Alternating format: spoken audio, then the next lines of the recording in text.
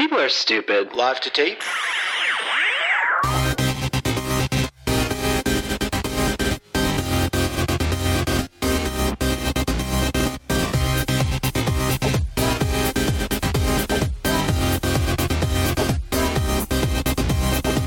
Welcome to Millennial 513. I'm Andrew. I'm Laura. And I'm Pamela. Welcome back, Pamela. Thanks. How was your time with your brother?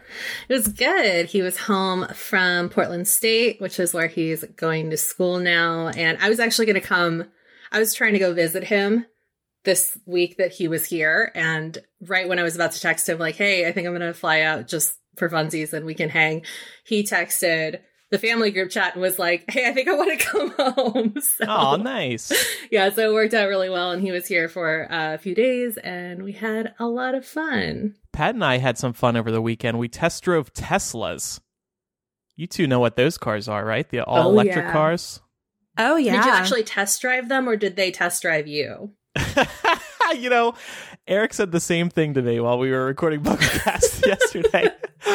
So, yeah, that's the cool thing about Teslas. They are all electric vehicles. They are the brainchild of Elon Musk, who's a little bit crazy, but that's a conversation for another time. There is a whole fandom around Teslas, and Pat is a part of that fandom. He has just obsessed over them for years. It's to the point, and I'm completely serious, every time we see a Tesla out in the wild, he has to yell, Tesla! Every time. But weirdly, he had never actually gone and test drove. So we both did that. And yeah, they can drive themselves. And we did that. And we posted a picture on social media of Pat in the driver's seat of a Tesla. And that was when it was driving itself. And it's pretty surreal and honestly very terrifying. Now, Tesla does require you to keep a hand on the wheel, but you just kind of have to grip the wheel lightly. And it does that so you can't go to sleep or like do some work in the car or something. God. So are they not like really popular out in your guys' neck of the woods yet? No, they are. They are. Oh, so okay. I hear Pat yell Tesla every 5 minutes while we're driving. Yeah, I was going to say, if you played that game here, it would just be every other car. It wouldn't be fun anymore. Yeah. I was honestly very tempted to buy one. So tempted that we got home that night, we were drinking, and I was like, you know what? I can afford one of these Teslas. So I go on the website and I went and ordered one. I canceled my order this morning, but... Wow. You know, it's funny. I live fairly close to a Tesla dealership, and I never see anyone there. It's just all these beautiful cars sitting outside and no people looking at them. I don't ever see these things on the roads down here. Maybe our standard of living hasn't reached Tesla level yet. People just can't afford it. I've only seen the mall shops. Like, they're in malls here. Yeah. I've seen plenty of standalone There's actually ones. it's I've a never standalone, seen that. yeah. That's crazy. I'm sure it's around, but... So if you want to get a good Tesla, I'm talking about the autopilot, and later this year it's going to be able to drive itself on surface streets. You want four-wheel drive, especially out here in the snow. Apparently it can handle itself very well so long as you have four-wheel drive. And you also want a long-lasting battery, so you got to pay more for that to get 300 miles out of it. This car is like $55,000-$60,000, and then you have to pay a few more for taxes. And of course, they don't show you how much you're going to have to pay in taxes until after you actually order. So I saw that and I was like, oh, no, I'm out. You know what, Andrew? It's still cheaper than my master's degree, and it'll get you more places. Touche. I'm not ready to do it yet financially, but I think I might try later this year. Pat and I saw Dumbo this weekend. Did you see this, Pam? No, but judging by what you're going to say, I'm glad I skipped it in favor of binging on My Block Season 2, streaming now on Netflix. Actually, I'm going to surprise you because it did underperform at the box office. It did have mixed reviews, but I loved it. I started watching this, and of course, Dumbo is this adorable freaking elephant, and I was trying to not get sucked in. I was like, Disney's not going to do it. They're not going to do it to me, but I couldn't help it. I was like tearing up a couple times during the movie. I was so invested. I was just really moved by it. And yet the reviews are kind of bad. So I really disagree with them, and I actually highly recommend seeing it. That makes sense, though, because the trailer makes me cry every time I see it. He's so that adorable. Baby Mine starts playing and the waterworks start going. And you see him perform, and it's just so stinking cute. So I really think everybody should see it. I know Dumbo isn't the most popular character, and that's probably why it didn't do so well at the box office. This is Disney's worst performing, quote-unquote, live-action retelling to date. Okay, so this underwhelming comment you have here in the doc is in relation to box office. Yeah. Oh, yeah. I thought this was how you felt, and I was like, oh, good thing I didn't go see that. Good thing I stayed home. No, you should see it. You should see it. Or watch it on Disney Plus when that arrives later this year. Also wanted to update everybody on Apple's announcement because we talked about it a couple of weeks ago. They did announce Apple News Plus, which is that all-in-one news subscription service, and Apple TV Plus, which is their kind of Netflix competitor. They wheeled out a bunch of stars, including Oprah and J.J. Abrams and Steve Carell and Reese Witherspoon, Jennifer Aniston. They all have new shows, but they barely showed any footage. Apple News Plus looks underwhelming. They still don't have the New York Times and Washington Post, as we spoke about. I assume you two are pretty underwhelmed as well and not signing up for either of these. I'm about to be a really bad Apple fangirl and say that I did not watch any of these announcements. I wish I could say the same. Yeah, me too. I actually, the only reason I watched is because my brother works for Apple and he was home when this was happening. So we all watched it together with him. Oh man, it was like 2.5, maybe like 3 hours. He didn't even do the "there's one more thing" unless the one more thing was Oprah. I guess that was kind of cool. That was the one more thing. Tim Cook literally said one more thing. It was just so there was no build up. I wanted like this, I was dying because so Oprah's the new Apple product. She was honestly like her entrance was so prolific. There's never been a more interesting time in media. It was very grandiose. It was pretty ridiculous. Like the best thing since sliced bread is Oprah. I was actually dying when Tim Cook was like, and we have one more thing. And when I realized it was Oprah, because they always use the one more thing for a big announcement around a technology product. And now they're using that line on Oprah. I was actually crying. I was like, are you fucking kidding me? Maybe they'll replace the little Apple decal stickers that you get with your products with just like Oprah's face. Or with like the Oprah's Book Club O. Yeah. That's one of the big announcements. Everything's going to be like the O phone and the O pad. Into it. Yeah, Oprah's bringing her book club to Apple TV Plus. And she's like, imagine a world where my book club is streaming in Apple stores around the world. I'm like, who cares? You can do this with YouTube right now, or anyone. I'm actually surprised that she's doing this because she has her own network. Right. So her own network, her own Sirius XM channel, her own magazine. She's got plenty of places to do the book club. Apple must be paying her a lot of money. Yeah, I was going to say it could be. Maybe those ventures aren't going as well, and she needed to partner with a larger corporation in order to reach a bigger audience. Yeah, I think OWN has actually always been a bit of a disappointment because you'd have to pay extra for that channel, and nobody wanted to do that, whereas everybody's got an Apple device. You have to pay extra, but we don't know how much it'll cost yet. I've just been so underwhelmed by Apple these last few years that I'm not even, like, I used to work at Apple as well. Like, I just don't really keep up with Apple News anymore because every year it's just, oh, we made it thinner. Buy another dongle. I'm still passionate. Another update for everybody. Jussie Smollett, not in trouble anymore. Prosecutors abruptly dropped all charges last week. Prosecutors said they still believe Smollett came up with the assault, but they gave no detailed explanation for why they abandoned the case only 5 weeks after filing the charges and threatening to pursue Smollett for the cost of a month-long investigation. The Chicago police and the mayor were pissed. He made us look bad. He made us look like we have these attacks. I mean, look, we do have crime, of course, but he came up with another crime. We didn't need another crime in our books. I guess I just wonder if this was a case of them recognizing that all of their evidence was circumstantial. You know, like when you see cases like that where it's pretty clear to most people, it seems like the person involved was the perpetrator and they did do it, but there's just not enough hard evidence to nail that accusation down. Like, is it that?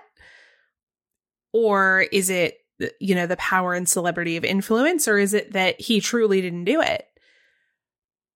There is no reason to believe that he didn't do it. He knew these guys who attacked him. He had written them a check previously. Although that the reason for why he wrote them that check has come into question, according to TMZ. Yeah. The prevailing theory here is that it was his privilege. He used his connections to get out of this. And it's despicable if that's really what happened. All 16 charges just dropped, and he doesn't have to do anything. I mean, white people do this all the time, so I don't think him doing this is any more despicable than anyone else doing it. No, I agree. I'm not saying it's any worse. Yeah, if that's the case. It is kind of interesting that you mentioned that, because over the weekend on Twitter, hashtag my white privilege was trending. I don't know if you guys caught this.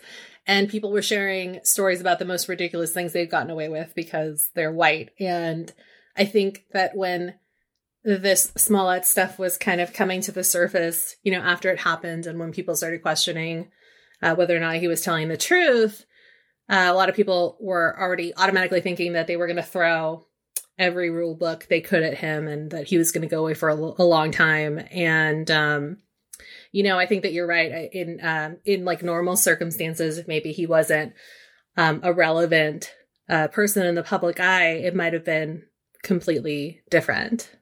But I think that like the shock really comes like after the anger slips away. The shock comes from the fact that he figured out how to, like he's like the exception, not the rule, like the normal rule, you know, for normal people. Mm-hmm. This is bad for Chicago. It's bad for gay people. It's bad for black people. It's bad for victims who want to be believed. And I don't think we should forget this. And I'm going to be really disappointed if he continues to work on Empire. Well, he's in the finale, right? Wasn't he suspended in the final two from filming the final two episodes? Yeah, but I want to say that he was in a preview for, maybe it was something that he had filmed prior to all of this, but I don't know. Yeah. Andrew, don't worry. President Trump wants the FBI to investigate this. Good. I'm with Donald. No. No. We don't need to abuse our federal resources this way. They are already stretched very thin. We are recording on Monday night. It's April Fool's Day. Anyone get fooled by any pranks? I did not, although I will say James Comey almost got me on Twitter for a second. I don't know if you guys saw this. He posted this. It was a very majestic picture of himself standing in the sunset on a long country road right in the middle. And it said, "I'm in because we need someone in the middle." And people were like, no, please God, no. And then I was like, oh, wait, it's April Fool's.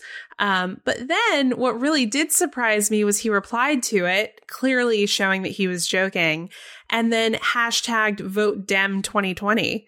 And I was like, all right, Comey. Yeah. Because he's a lifelong Republican. I feel like it was a little dangerous for him to tweet this because there was no reason to think he would try to pull off a prank. So if I am a CNN producer or any of these other news outlets and I'm looking at this, I don't know. It was very believable to me. I think that April Fool's Day is a great reminder that we should be vetting all of our sources just like we do on April Fool's Day.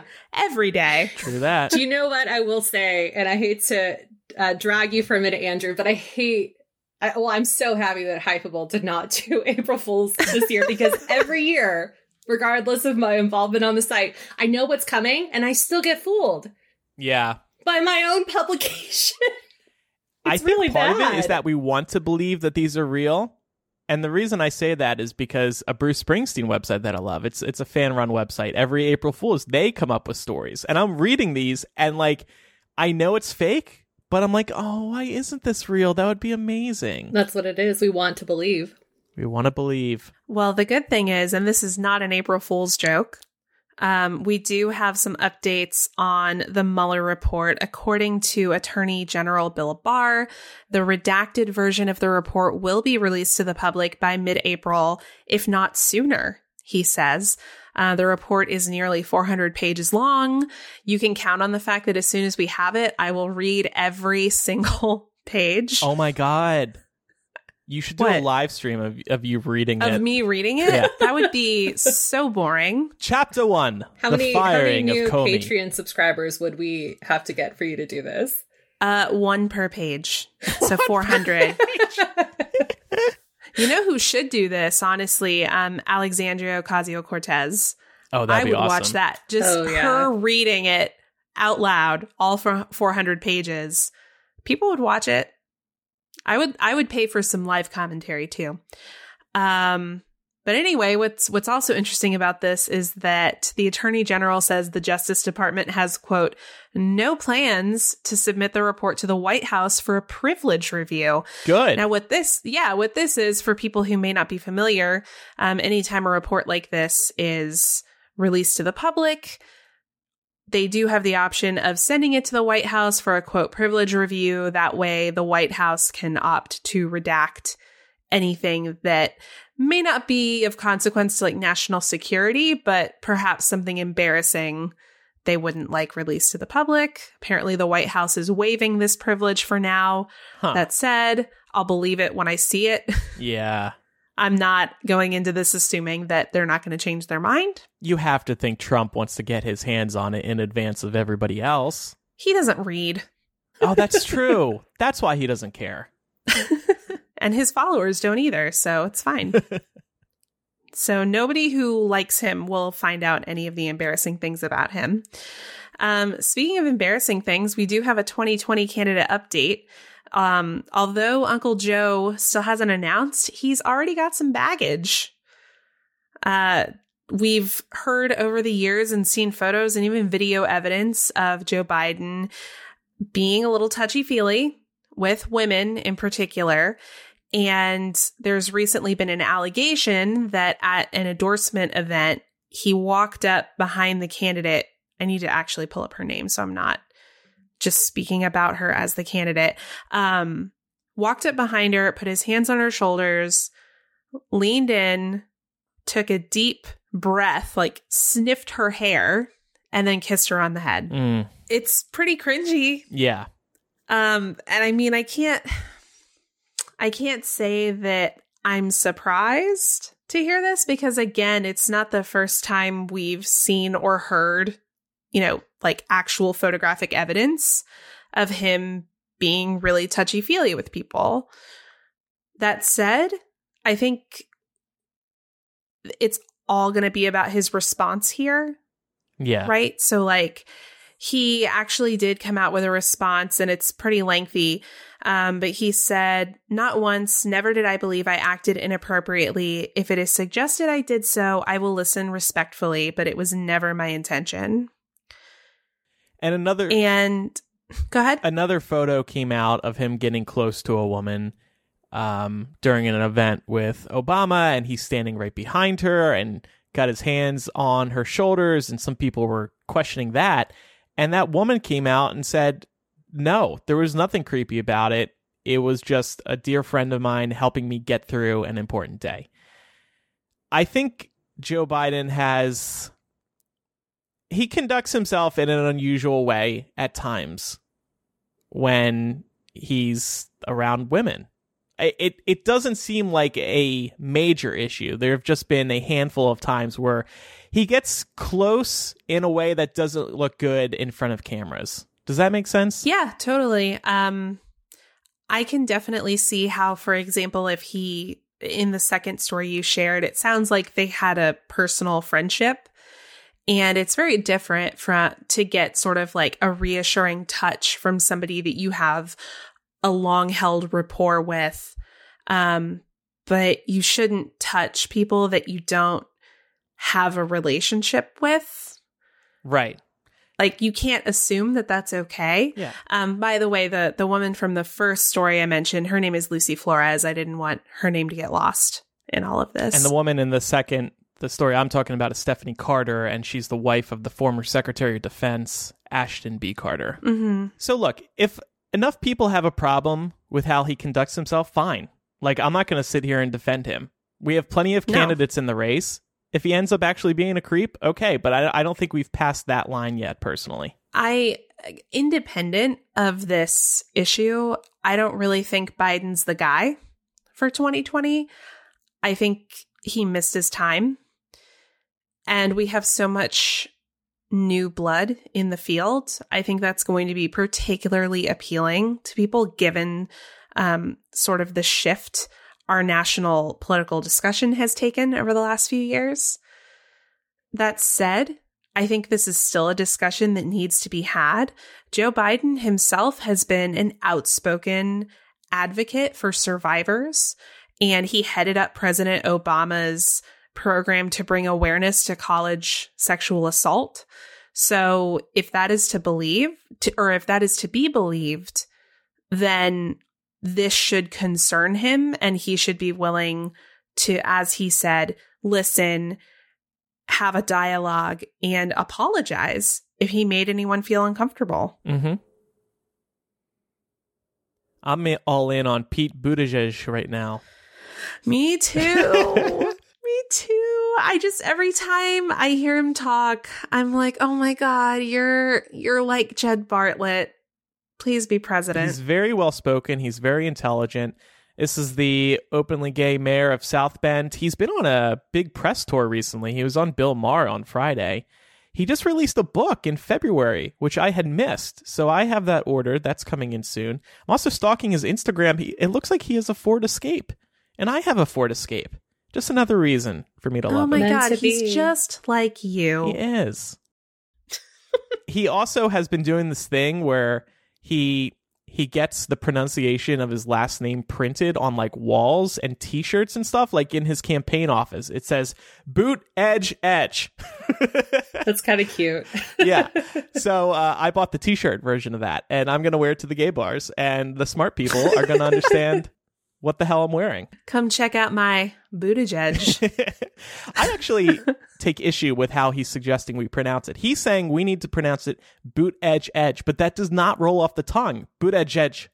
It's weird. Well, I don't think you're supposed to insert a glottal stop between each one of those things.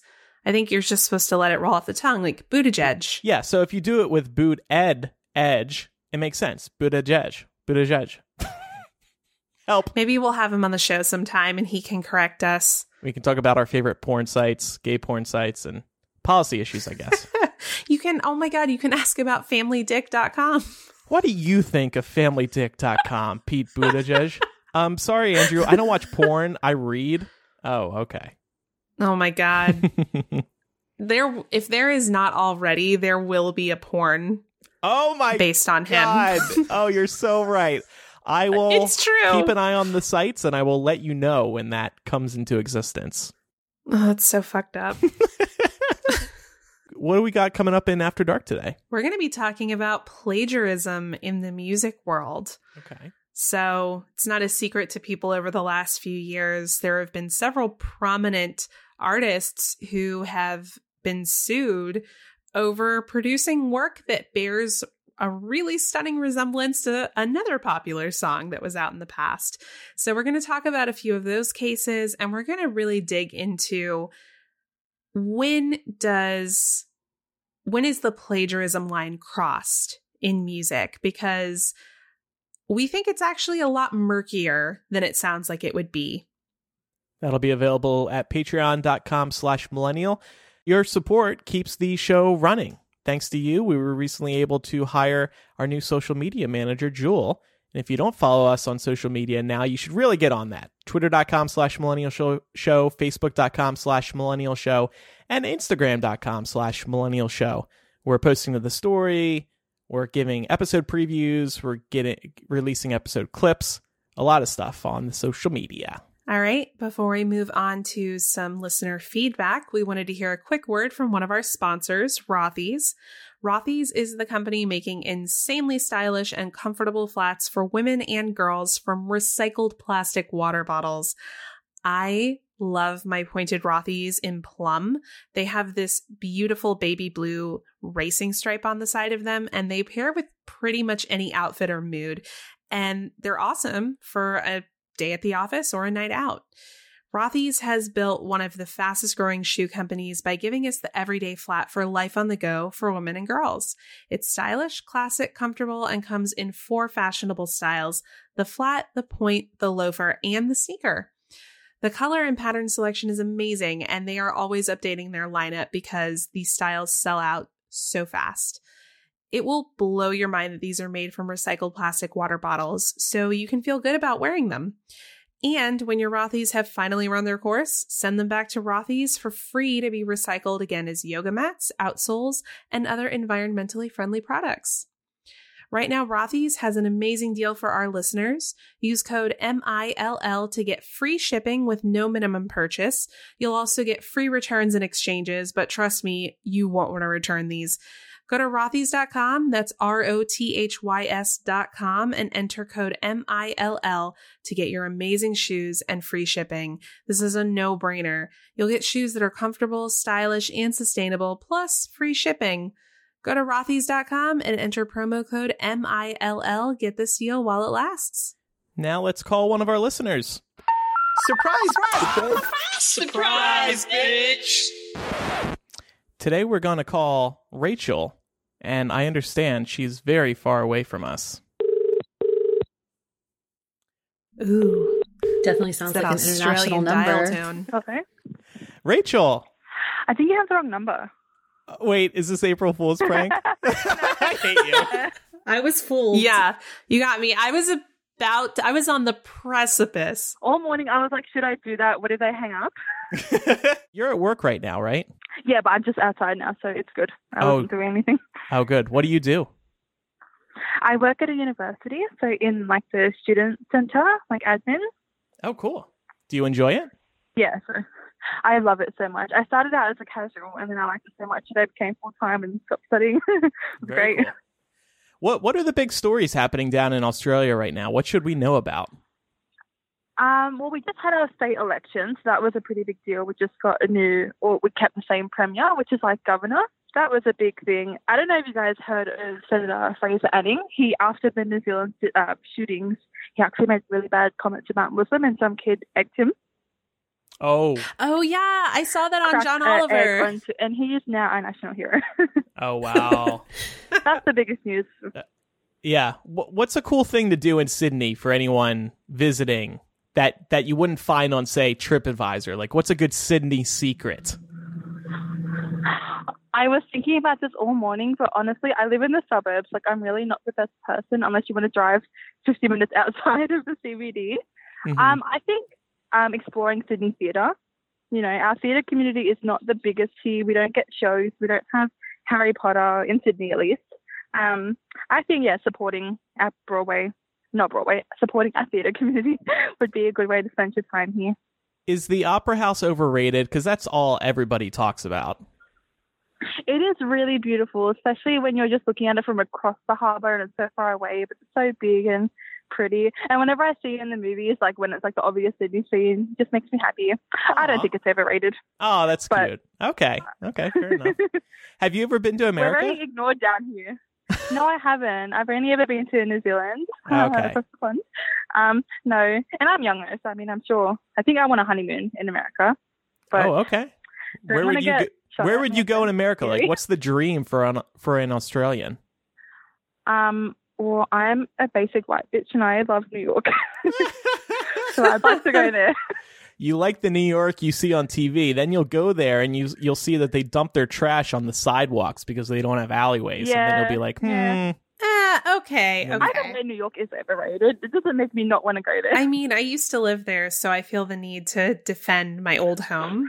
Yes, that happens, but they have a very efficient trash pickup service, so it doesn't sit there for 24 hours or anything. Okay. And also it's an old city. Like some shit's just too small, Yeah. You know what? I agree with There's that. not enough space. I lived in New York for about 4 months, and I don't think it was ever like the stench was wafting for more time than it needed to. Mm-hmm.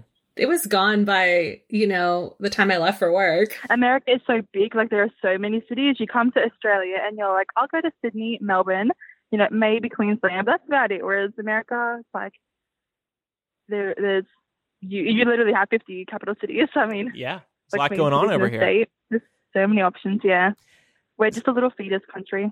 Since this is your chance to talk back to us, do you have any questions for us? I was thinking, there definitely have been. Like, I have memories of just listening to like Imprint or like Lame or Smart Mouths and just being like, you guys are fucking wrong. But years ago, mate, can't remember. All right, water under the bridge then. Great. We're still friends. Yeah, I've obviously gotten over it. So yeah. Well, on a related note, thank you so much for supporting us on Patreon. We appreciate it. It's okay. Yeah, I love to support you guys and, just keep making great things. Cool, thank you. Well, Skype just disconnected us, so I guess our... Oh, I thought she hung up on us. I know, I thought she was done with us. Yeah. She's like, all right. She's like, keep making great things. It's like the hags of Skype. And then she left. She's probably going to think we hung up on her. I know. Well, that's true. Probably logging into Patreon right now being like, fuck these people. I'm canceling my pledge. Yeah. I think I know what happened. I called her from my personal Skype account where I don't have calling credits. So I think I ran out of money on this account. Should we just leave her hanging? Disappoint her again? Until Tuesday when she listens to this show.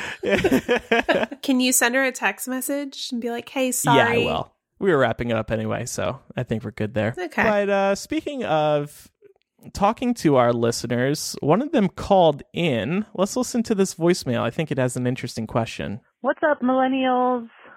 It's me, ya boy. By which I mean neither yours nor male. Anyway, I don't like the way I answer the phone because I just say hello. I don't say it in an interesting way or say my name or anything. So I was wondering how you guys answer the phone and if you have any advice for coming up with a good, adultish way to answer the phone. I don't know the name of your boy, but thank you for calling. The reason I thought this was interesting is because I swear, half the time I answer the phone, the person will always ask me, oh, is this a good time to talk? And I'm starting to think that I answer the phone in a bad way. Like people hear this tone that is unwelcoming. I think that's normal phone etiquette. So what should we do to combat that? Like, you don't want to be asked that question? Yeah. Well, wait, Andrew, why don't you sample for us how you answer the phone? Well, that's a good idea. I try to be friendly because I'm aware people take issue with it. So I'll go, hello. It does sound like a little aggressive. Oh, it's too much. How do you two do it? I do it with a slight lilt, as a question mark. So when I pick up, I'll be like, if it's not somebody I know, I'll be like, hello? Yeah. Yeah, I think I kind of If it is somebody I know, I'm just like, hey. I rarely do the hey. Unless I'm super close. I guess if one of you two called, I'd do that. But I still pretend that I don't have caller ID. So most of the time I am like, hello? Who is this? Yeah. Who the fuck? So there are some people that I know are calling with a purpose. But most of the time when I get calls out of the blue from friends, because I think most of my friends just text, I always ask, did you mean to call me for real? Yeah. Ew. Why are you calling? No, it's not even that. It's just hey, did you mean to call or did you accidentally butt dial or something? Mm-hmm. Oh my God, this is amazing. So I've identified the caller, Andrew. Oh. She's in the Discord. It's Amber. She just said, oh my God, I forgot I called in. Oh my God. Were you high or? Maybe. Let's see. I mean, you called us on Tuesday. It wasn't that long ago. Oh, Amber. That's so Amber. Anyway, yeah, I don't know. I've been working on it because I don't want people to think I don't want to speak to them. So I just think that it's like, I think it's like a courtesy thing. I know that like, this is kind of like a weird comparison because obviously it doesn't really compute if you're calling a friend or a family member. But I know when I was in high school, I was taking this class. It was like a documentary filmmaking class. So they went through exercises so that all of us snot-nosed teenage kids would know how to properly answer the phone. Oh, really? Or like ask people to, you know, like engage in a conversation. And one of the first things that they said is like, if you're cold calling somebody, remember to introduce yourselves and also say, is this a good time to chat? You know? Huh. So here's the thing, though. If that person is answering the phone, it should be a good time to chat. So you shouldn't have to ask that. Not all the time, though, because sometimes like maybe they just want you to know that they've like acknowledged that you called and, you know, they didn't know it was going to be like a quick, you don't know if it's going to be a quick thing or a long thing. Yeah. Like say I called you up and I needed to like break down the entire events of my day. If you don't have time, then I don't want to get into a story. Yeah. Yeah, that's true.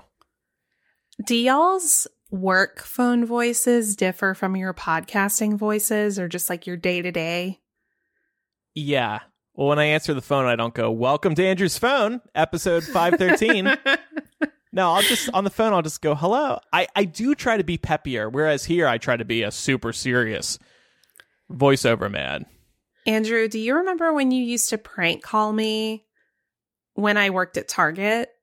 No, I'm so sorry. You did this a couple of times because I was the store operator, so I answered the phones. And I had to give this really long spiel. And also, I grew up in a town called Cumming, Georgia. And Cumming is spelled the way you think it's spelled, Cumming. And this was always a big joke to everyone, all of my friends growing up. And so a couple of times, Andrew, you called just to hear me say, thank you for calling the Cumming Super Target. My name is Laura. Can I help you find something? And you would just like burst out laughing and then hang up the phone. And I was like, this motherfucker. Oh, man. I completely Your like business voice is so airy and pleasant. It and is. sweet. Oh, thank you. And then I come home and I just light up a big doobie and just sound like I've been smoking for 30 years. Fuck Target. Fucking hate this job. So at work, Laura, do you speak like that, all bright and cheery? Fuck no. I don't answer phones. Yeah, but maybe you want to come off nice to coworkers or Yeah. I'm just kidding. I think I'm nice. My tone changes between like me and Pat versus like me and friends. Like I'll definitely be peppier because I want to put on a show. I want people to think that I'm more lively than I really am. Like here on the show, I'm way more lively than I am in person.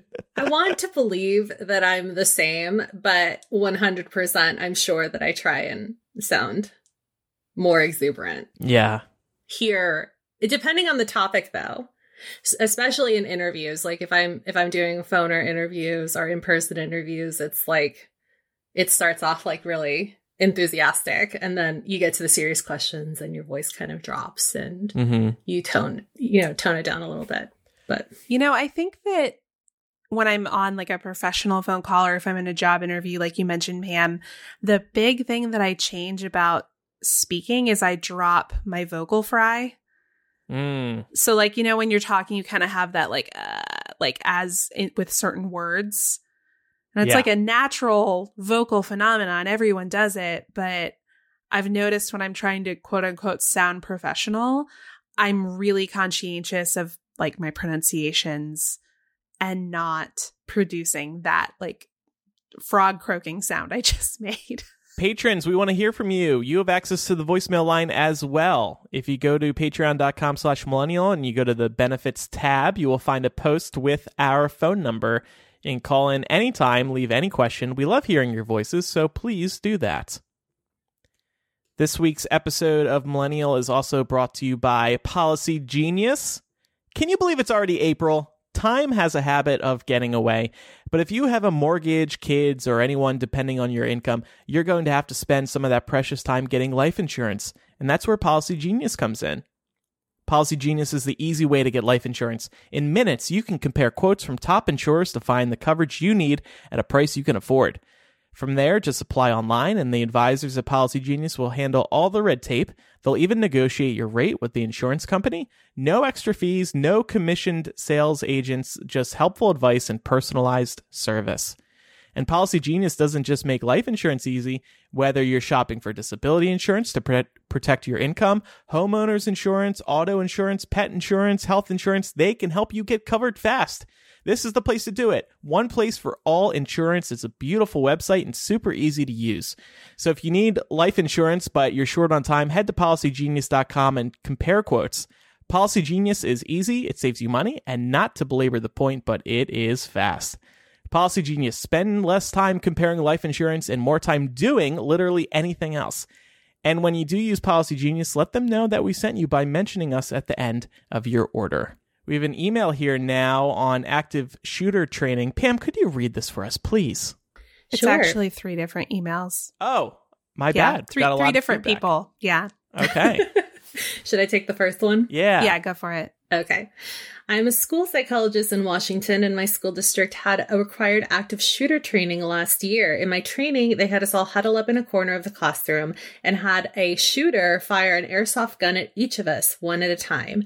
Keep in mind, the only protective gear we had was for the eyes. Many of us were shot at from a close distance, which was even more painful. You could hear everyone yelp as they were shot. Almost all of us had some sort of physical injury, welt, bleeding, bruising, etc. This part of the training was to show that the method of hiding in a classroom is ineffective. Keep in mind, we were all huddled up against the back door exit of the classroom. In a real life situation, I would use that door for an immediate escape with my students. What Oh is my with God. these schools? Yeah, that is Yeah. awful. I can't believe that this is happening. I know. Well, it was really interesting because after we talked about that story from Indiana last week of the teachers being shot execution style with airsoft guns in order to train them that hiding and like acquiescing is not an effective way to avoid getting shot. We got several emails from people who either are in schools where this is happening or are teachers or faculty at schools where this is happening. Another one that we got said, I'm a preschool teacher in Ohio, and by law, we are required to do a, quote, safety drill at least once a year. It involves turning off the lights, locking classroom doors, and keeping the kids quiet and hidden from sight. This is a very recent addition to the laws, and honestly, these kids are in preschool. They really have no concept of a mass shooting, and while I understand that safety is a priority, I find it sad and ridiculous that it is something we expect even of these young children, only ages 3 to 5 years old. Absolutely. They should not have to go through this. I understand wanting to train the teachers, because the teachers should know what to do, but it's anything like this with kids of this age is going to be chaos. You know, it's funny that you mentioned that too, because I remember vividly the first ever earthquake drill we had to do when I was in kindergarten. And I remember being scared about that. Yeah. So I can't imagine how terrifying this must be. It because it feels real. It does. And for like a young kid, you're telling them back then they used to tell you to get under the desk. I don't think they do that anymore. Mm-hmm. And it felt like forever. And I just remember thinking like, I want to go home. I don't want to be here. I honestly have had extra peace of mind not living in a state where earthquakes happen, because that is just like constantly sitting in the back of your head. Like at any moment, the big one could strike and this place could just collapse or something. Well, there's retrofitting now. It's Yeah, better, but you never know. You could be somewhere where there isn't retrofitting. You're right, though. The building codes are very strict these days. That first email was from Aubrey. That second one was from Sarah. And this third one is from Allison. She says, one of my cousins literally walked out of the school, Columbine, to attend a medical appointment as the Columbine shooters entered the school. Active shooter drills may seem silly, but they are extremely important. However, it makes zero sense to me to shoot pellets at teachers for a drill. Although I am from Texas, I do not support guns in schools. I'm just trying to think about any other drill where they would try to give you quote unquote practical exposure. Because like growing up for me in Texas, it was active shooter drills and tornado drills. And I'm like, so if you're going to simulate somebody being shot, how are you going to simulate somebody being stuck in a tornado? Or how are you going to simulate somebody being stuck in an earthquake? Or a fire. Yeah, the logic is ridiculous. They're going to whip out a flamethrower and start pointing it at you. Here it comes. Get ready. Once a year, they used to, with these earthquake drills, they used to have really, really long ones. And, you know, like they would, like, when it's not just like hiding under it was like extreme. Looking back on it, I feel like it's extreme. It wasn't just like hiding under desks. Like they would march you out and you would have to wait. And then they would have like volunteer students be carried out on stretchers so that you would understand exactly what was going to happen if anybody were to get hurt. It was so weird. Yeah. Thanks to everybody who wrote in on that. And speaking of feedback, so like we've been telling you, we have our new Instagram and we did some polls over there to engage our listeners. Hashtag engagement. And we posed some of those questions that we brought up last week concerning helicopter parents. We asked our listeners, do your parents contribute more than $500 to your rent every month? And 89% of participants said no. 11% said yes. Can you adopt me, please? Next question. Did your parents tell you which career to pursue? 79% said no. 21% said yes.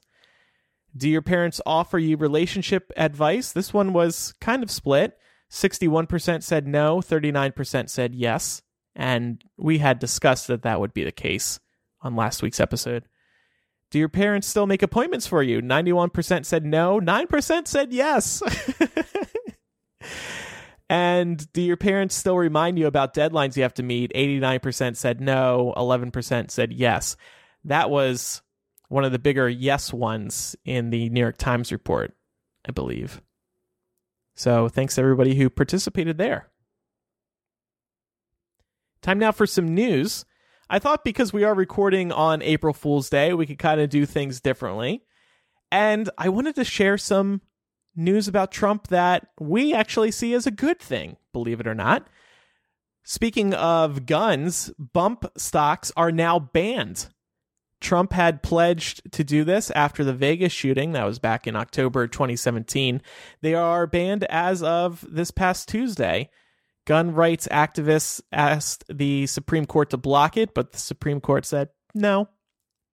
Interestingly, after publishing a proposed version of the rule in 2018, the government received 120,000 comments in support of the legislation and 66,000 expressed opposition to it, according to the Justice Department.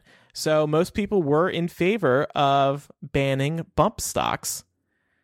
I have to wonder why isn't it is good, but why didn't Obama do something like this? I believe that the ATF at the time decided it couldn't regulate bump stocks. Oh, okay. So, I mean, obviously, I don't think that's enough of a reason to like justify it, but I do think that there was something there that was acting as a preventative to that. Mm-hmm. That said, I'm looking on PolitiFact right now, and in fairness, the NRA did claim that the Obama administration approved the sale of bump fire stocks on at least 2 occasions, and PolitiFact is rating that as a mostly true statement. Okay. So what the hell? I mean, Big yeah, L? no, I mean, you have to give credit where credit is due. Yeah. That said, there's still a lot of issues with guns, and bump stocks, I mean, it's a good place to start, but yeah. I think we are at such a impasse concerning gun control right now that any little move forward is a very welcomed one, especially seeing it come from Trump. Yeah, and I mean, the fact is a bump stock turns a semi-automatic weapon into an automatic weapon, making it twice as deadly as it would be otherwise. I mean, this is what the Las Vegas shooter used when he killed all of those people on the Strip. Yeah, because you have to reload less frequently, I believe. Mm-hmm. So some other news that we can applaud Trump for, he is trying to require drug companies to start putting drug prices in television commercials. So now imagine all these people running through fields and expressing their joy over being on this medication and seeing a price come up so you know exactly how much you might be paying. And the Trump administration is hoping that this will help drive these prices down because these prices do not need to be this high. It's just the drug companies being greedy. And now they're trying to hold them accountable. Trump, for his part, has been adamant about lowering drug prices. We know it's been part of his platform for a while. So here's an example of him trying to do something about it. And like you said, Laura, you know, we got to commend him when he does do something good. And I'm proud that we can do that on this show because I feel like, you know, these are stories I honestly don't see on CNN and MSNBC. Right. I just like see them by chance occasionally. And the media should be picking these up from time to time. Yeah, I agree. It's, you know, just because you agree with something that, you know, an orange Nazi did doesn't mean that you support the orange Nazi. I will say, I mean, with the bump stocks, that's like good on you. That we've all been wanting that for a very long time. But when it comes to posting the drug prices on the commercials, it's not going to really matter when 20 million people lose their health insurance because Trump's DOJ has decided to try and scrap the entire Obamacare law. So when I see that, and then I see Trump touting that he's going to make drug companies show their prices, I'm like, cool, bro. So now people really aren't going to be able to afford it. Yeah. Well, hopefully it will encourage some of these drug makers to bring the prices down, but they may jump through some loopholes, such as offering coupons that'll bring the prices down. And a lot of them already do that, though. Right. But, you know, April Fools, we can't be that positive about Trump in one episode. So just want to mention that the Trump administration tried to cut funding for the Special Olympics. And then it was like 2 days later when Trump was like, oh, you know what? Never mind. Because, of course, they got a lot of backlash for that. How could they look at that and be like, yeah, let's cut the Special Olympics and we'll definitely get away with that? Are you kidding me? People are blaming Betsy DeVos, but Betsy DeVos is like, oh, it wasn't me. Okay. I'm sorry. Who runs the Department of Ed? Yeah. Yeah, okay. So I wanted to talk about the AP style book, which is, for those of you that don't know, it's a rule book, basically, that the majority of American journalists and news organizations follow. They've been following it for decades. And this is kind of important just to know, because I know that everybody that listens to the show tries to keep up with news. So if you're reading news and you want to know why news organizations use certain terms or do certain things, then like the AP style book is a really good place to kind of start and understand more why, newspapers will write things the way that they do. So they release edits and changes every year. And this year's changes are very heavily focused on covering race-related stories, which is just kind of a testament to how much this has been going on in the news. And I think that the changes are really interesting. So this is what's changed in terms of what the AP hopes that news organizations on the whole will start doing. So first off, they're urging journalists to move away from euphemisms such as racially charged or racially motivated. So basically, if it's racist, call it racist. The updated entry reads, the term racism and racist can be used in broad references or in quotations to describe the hatred of a race or assertion of the superiority of one race over others. And then they're also urging journalists to think critically when covering race-related events, so that if, say, they feel as though racist isn't quite the right term, you're really sitting down to think about it before you choose what else to go with. So the AP Style Book, which also has a Twitter account, which is helpful to follow as well if you're interested in keeping up with these changes and these rules, sent out a tweet that said, If racist is not the appropriate term, give careful thought as to how best to describe the situation. Alternatives include racially divisive, racially sensitive, or in some cases, simply racial. But if it's racist, again, just call it what it is. And then the last thing they did, which was big in terms of these race-related stories, is emphasizing a long-standing rule. This is something that they teach you in journalism school, but sometimes it gets lost in the crossfires. They're urging journalists to use their best news judgment in determining how important it is to include race in coverage. So the entry for that reads, consider carefully when deciding whether to identify people by race. Often it is irrelevant. It is an irrelevant factor, and drawing unnecessary attention to someone's race or ethnicity can be interpreted as bigotry. So again, I thought this was interesting to bring up because I know that anytime stories come up in terms of even like sexual abuse, people get upset when it's sexual assault allegations is used in the headline, or even something like Jussie Smollett, which we talked about earlier, people being upset over that story being reported as a racially charged incident. And so it's a really big deal for the AP style book to be saying, hey, like, we hear you, we understand, and we think that this needs to change. And since they're the barometer for how these organizations kind of present stuff, this is pretty big. And you could hopefully see it'll help. Go ahead. You could see the changes come into effect pretty quickly, too, because once these changes are implemented in the style book, everybody immediately begins following them, right? Yeah, no, 100%. There are some organizations, like, for example, the New York Times, they mostly follow AP style, but they also have little discrepancies. Yeah. But for the most part, everybody kind of bases their style on these rules. So you're going to start seeing a big change in how these stories are reported. And it goes a long way to just making sure there's full transparency. Yeah. I know like BuzzFeed has their own guide, but I think it was based off of the AP style book, because how it works is these sites get started and they're like, okay, we're going to follow AP. But then as you're writing and you have your own team of writers and you have a certain type of audience, you decide that you need to write a little differently. Hypable, I don't even know what we've got going on. I think we've got I don't know either, TBH. I just trust Pam is somewhere in the middle of AP style book and hype a book. Yeah, and hype a book. I really like this because I feel like it removes the possibility for the interpretation of an inherent bias through the reading of a headline. Because, like anytime you read something like alleged rapist, to me that reads like, oh, I'm going into an article and I'm about to read an article by somebody who is questioning this. So I kind of feel like I know what slant I'm going to get going into that.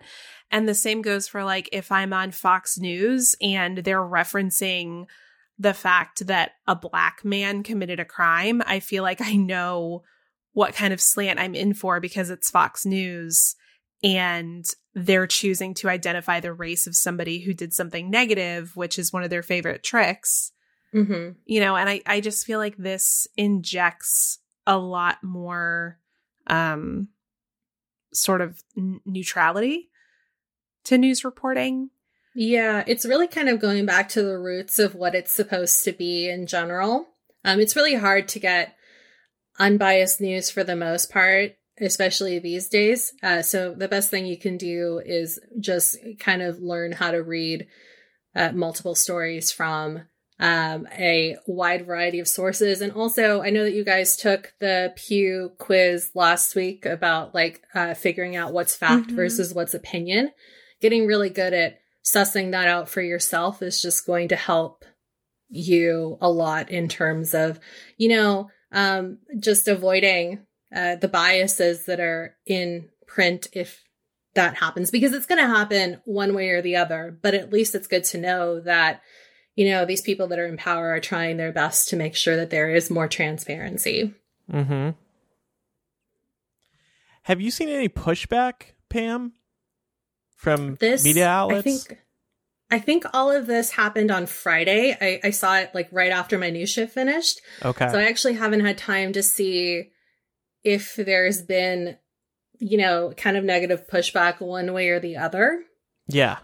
but I haven't seen anything super crazy. I haven't seen any hot takes that were just like, this is wrong and this is why. Yeah. So I think it's kind of hard to push back on the AP style book and the AP editors, just because it's been around for a really long time. I think the first AP style book that was made available to the masses came out in like the 1950s, but they had been around since way before then as a subscription service to journalists that were affiliated with the Associated Press. Yeah. So because it's kind of like this legacy organization, yeah, I think it's a little bit harder. We have one more sponsor this week before our final news item. They are OpenFit. I'm such a big believer in working out because when you do it, you feel good. I'm in a better mood when I get in a workout because it clears my head. It's just time for me to get in touch with my body and enjoy some of my favorite music and stop working for a little bit. But you need time to fit it in, and that's where OpenFit comes in. OpenFit takes all the complexity out of losing weight and getting fit. It's a brand new, super simple streaming service that allows you to work out from the comfort of your living room in as little as 10 minutes a day. That's the best part about OpenFit. You don't have to drive to a gym. You don't have to struggle to fit it into your busy day. If you're at home or at a place where you have a little bit of downtime, you can work out and get results in a short amount of time. And it's more affordable than a gym, which is one of the best perks of all. Forget all the complexity and stress around getting fit and just press play. OpenFit classes are led by some of the most effective and engaging trainers in the world, and they come to you. Access anywhere and anytime. View on your computer, web-enabled TV, tablet, smartphone, and Roku. It's just the best way to work out. I love working out this way as well because going to the gym is a pain in the butt, especially in the winter. It's still not getting warm enough here for me to really want to go to the gym. This is why I love OpenFit. It's changed the way I work out, and with our code MIL, you can join me on a fitness journey personalized just for you. Again, use our code MIL and start using OpenFit for your journey to a healthier life. Right now, during the OpenFit 30-Day Challenge, our listeners get a special extended 30-day free trial membership to OpenFit, where you can lose up to 15 pounds in 30 days when you text MIL to 303030. You will get full access to OpenFit, all the workouts, all the nutrition information, totally free. This is a free month at a gym, and you do it right at home. Again, just text MIL to 303030. All right, moving on to our final news story for today. Russian tactics for election meddling look to have evolved. Ukraine, which is a hotly contested territory for Russia. Russia believes that, or at least the Russian government believes that Ukraine is actually Russian territory and has been trying to meddle in their elections for quite some time. They actually had an election yesterday, and at least one Russian operative was tasked with finding Ukrainian citizens who are willing to sell or, quote, rent out their Facebook accounts to be used for sharing fake articles and political ads to sway the outcome of the election. This was actually a video confession of a Russian operative. His face is blanked out, but it was released by Ukraine's domestic intelligence service. And he does confirm that he was instructed by his handlers to find people who were willing to whore out their Facebook accounts in order to achieve this mission of influencing the Ukrainian elections in favor of pro-Russia candidates that are running. What's scary about this to me is I feel like Ukraine has always kind of served as a testing ground for Russia's election interference models. A lot of the same stuff they did to us in the 2016 election was something that they had pre-tested with the Ukraine in trying to influence their elections in 2010 and 2014. So to me, this suggests that this may be an issue that we have to look out for next year for the presidential election. This is a genius idea because all we've been talking about in the past few years has been bots. Mm-hmm. And people will perk up when they hear there's money involved to post stuff on their personal Facebook accounts. And how is Facebook going to vet that? I guess they can figure out who is paying these people and somehow shut off communication. I don't know. This is going to be a really tricky one for them to get around. Yeah. I mean, Facebook is saying that it's ready to deal with this. They apparently shut down about 2,000 Russian-linked pages and accounts that were posting misinformation about the Ukrainian election just 2 weeks prior to the election happening. So Facebook is definitely aware of this. That said, they don't have the best track record for this kind of thing. So I certainly understand the trepidation there. I did want to ask the panel, because everyone has a price. Don't deny it. We all do. How much would somebody have to pay you in order for you to like give them the keys to your Facebook account and just post whatever the fuck they wanted? Okay, so if it was a pro-Trump item, I would post it for them if it was real news. And I would do that for as low as $50 per post. And you'll also get some fun comments from me attached to the post.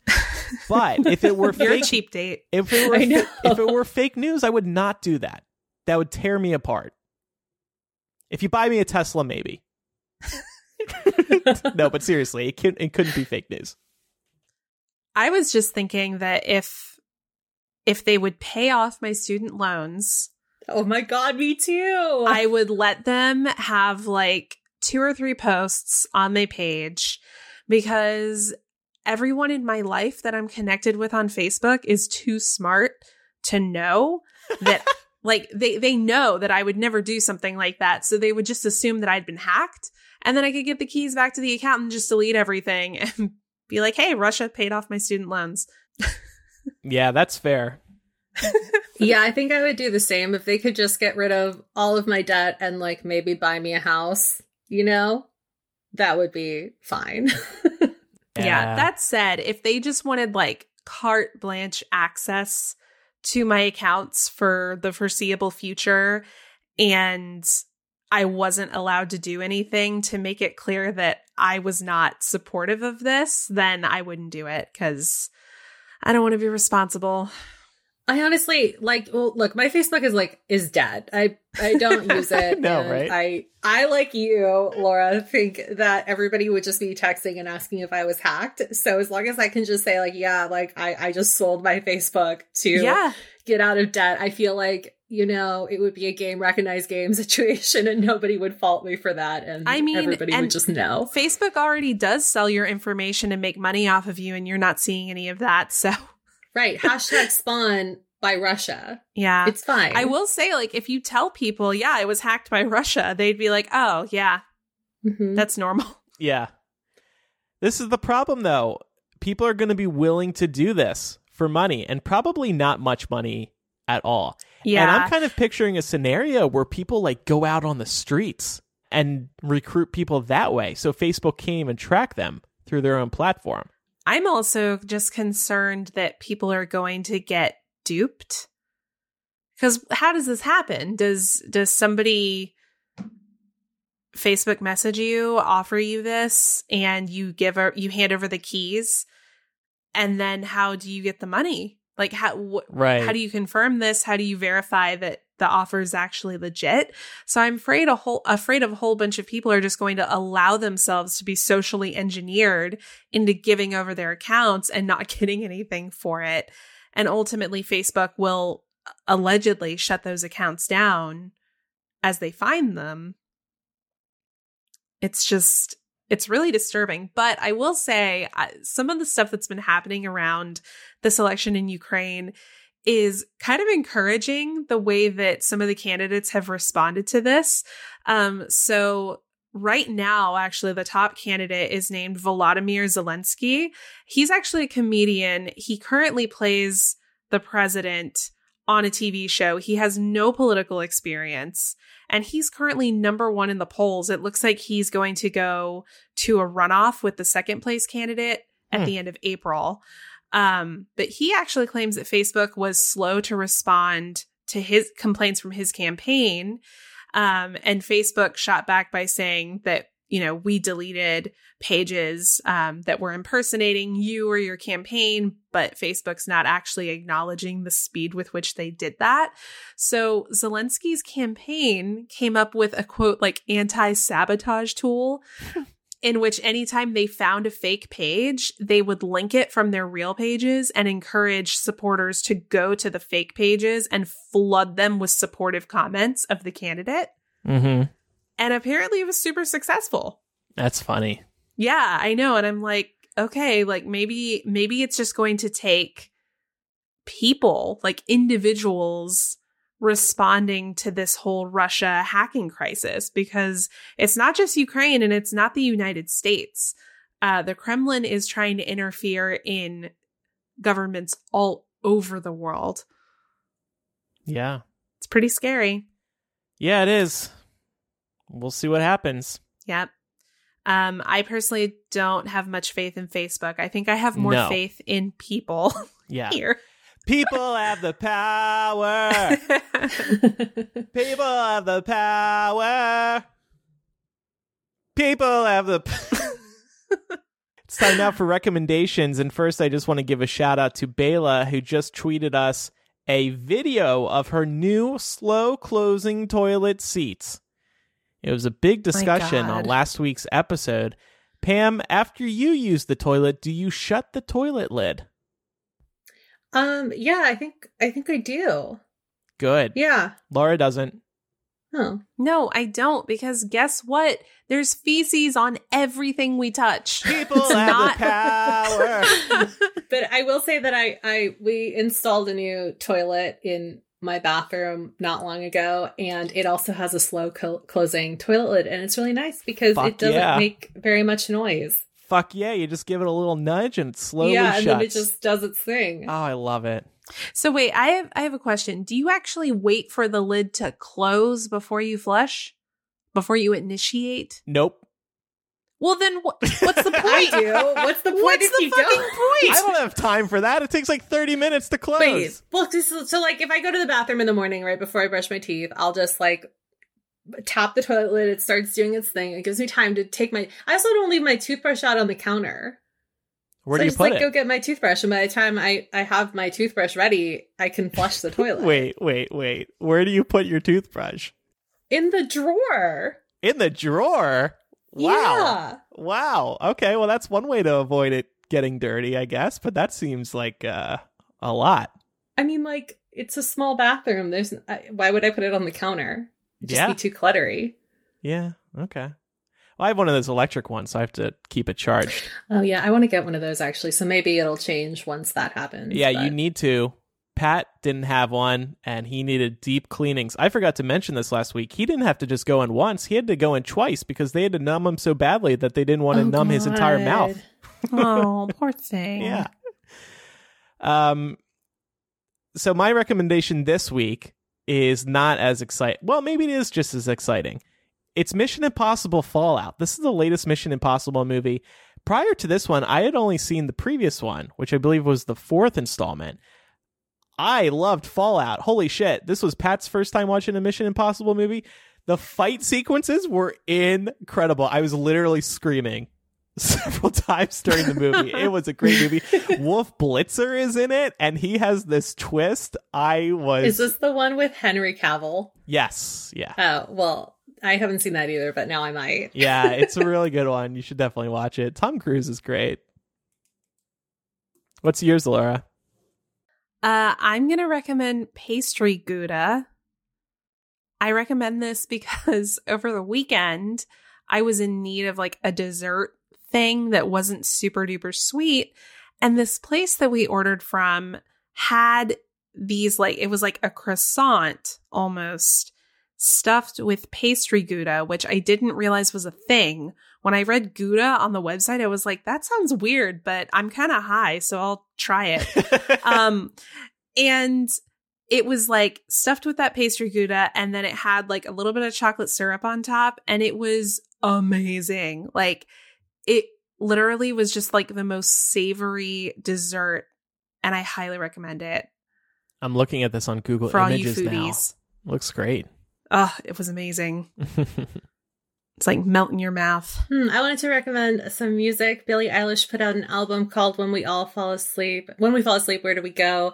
And she's an artist that has been on the rise for the past few years. And I was very hesitant to take a deep dive into her repertoire, because sometimes I worry that when artists get a lot of buzz that they can't survive their own hype. So I put this off for a while, and it was my mistake, because this album is really, really good and she's worthy of all the praise. It's like Edgelord meets Lana Del Rey meets Fiona Apple. And I think that if you're looking to see where the future of pop music is going, I think you're going to see a lot of people trying to emulate this sound. It's really, really good.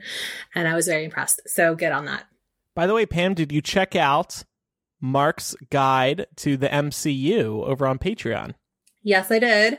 I am not knee deep, but I have like a toe in the water in terms of my MCU rewatch, because I've been juggling a Game of Thrones rewatch, but I just finished that with 14 days to spare. So I'm feeling pretty good about myself. And watched First Avenger and Captain Marvel. So I'm on my third movie in Mark's list. Nice. And I'm really excited to take a deep dive into that now.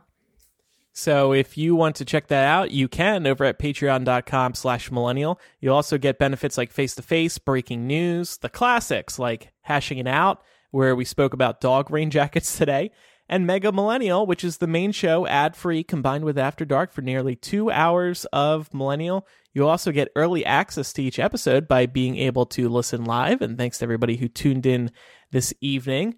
You get a completely unfiltered version of the show, for better or for worse, including all of my mistakes, which there are many, every episode. Also, don't forget to follow us on social media, twitter.com/millennial show. Millennial Show is also on Instagram, instagram.com/millennial show, facebook.com/millennial show. And again, coming up in After Dark today, we're talking about copyright trials in the music industry, because creators are afraid to get creative because they might get in trouble. It's dangerous. What should our closing song be? Let's do My Strange Addiction. Okay. Yeah. Isn't that a TV Billy, show? I haven't done that dance since my wife died. There's a whole crowd of people. Oh, this is interesting already. Okay. Yeah. Well, I see there's a track here called Wish You Were Gay. Mm-hmm. Huh. All right. Thanks, everybody, for listening. I'm Andrew. I'm Laura. And I'm Pamela. Bye. Bye. Should have taken a break, not an Oxford comma. Take what I want when I want it. And I want you. Bad, bad news. One of us is gonna lose. I'm the powder, you're the fuse. Just add some friction. You are my strange addiction. You are my strange addiction. My doctors can't explain my symptoms or my pain, but you are my strange addiction. I like that. I would listen to that album. Her voice tickles my ears.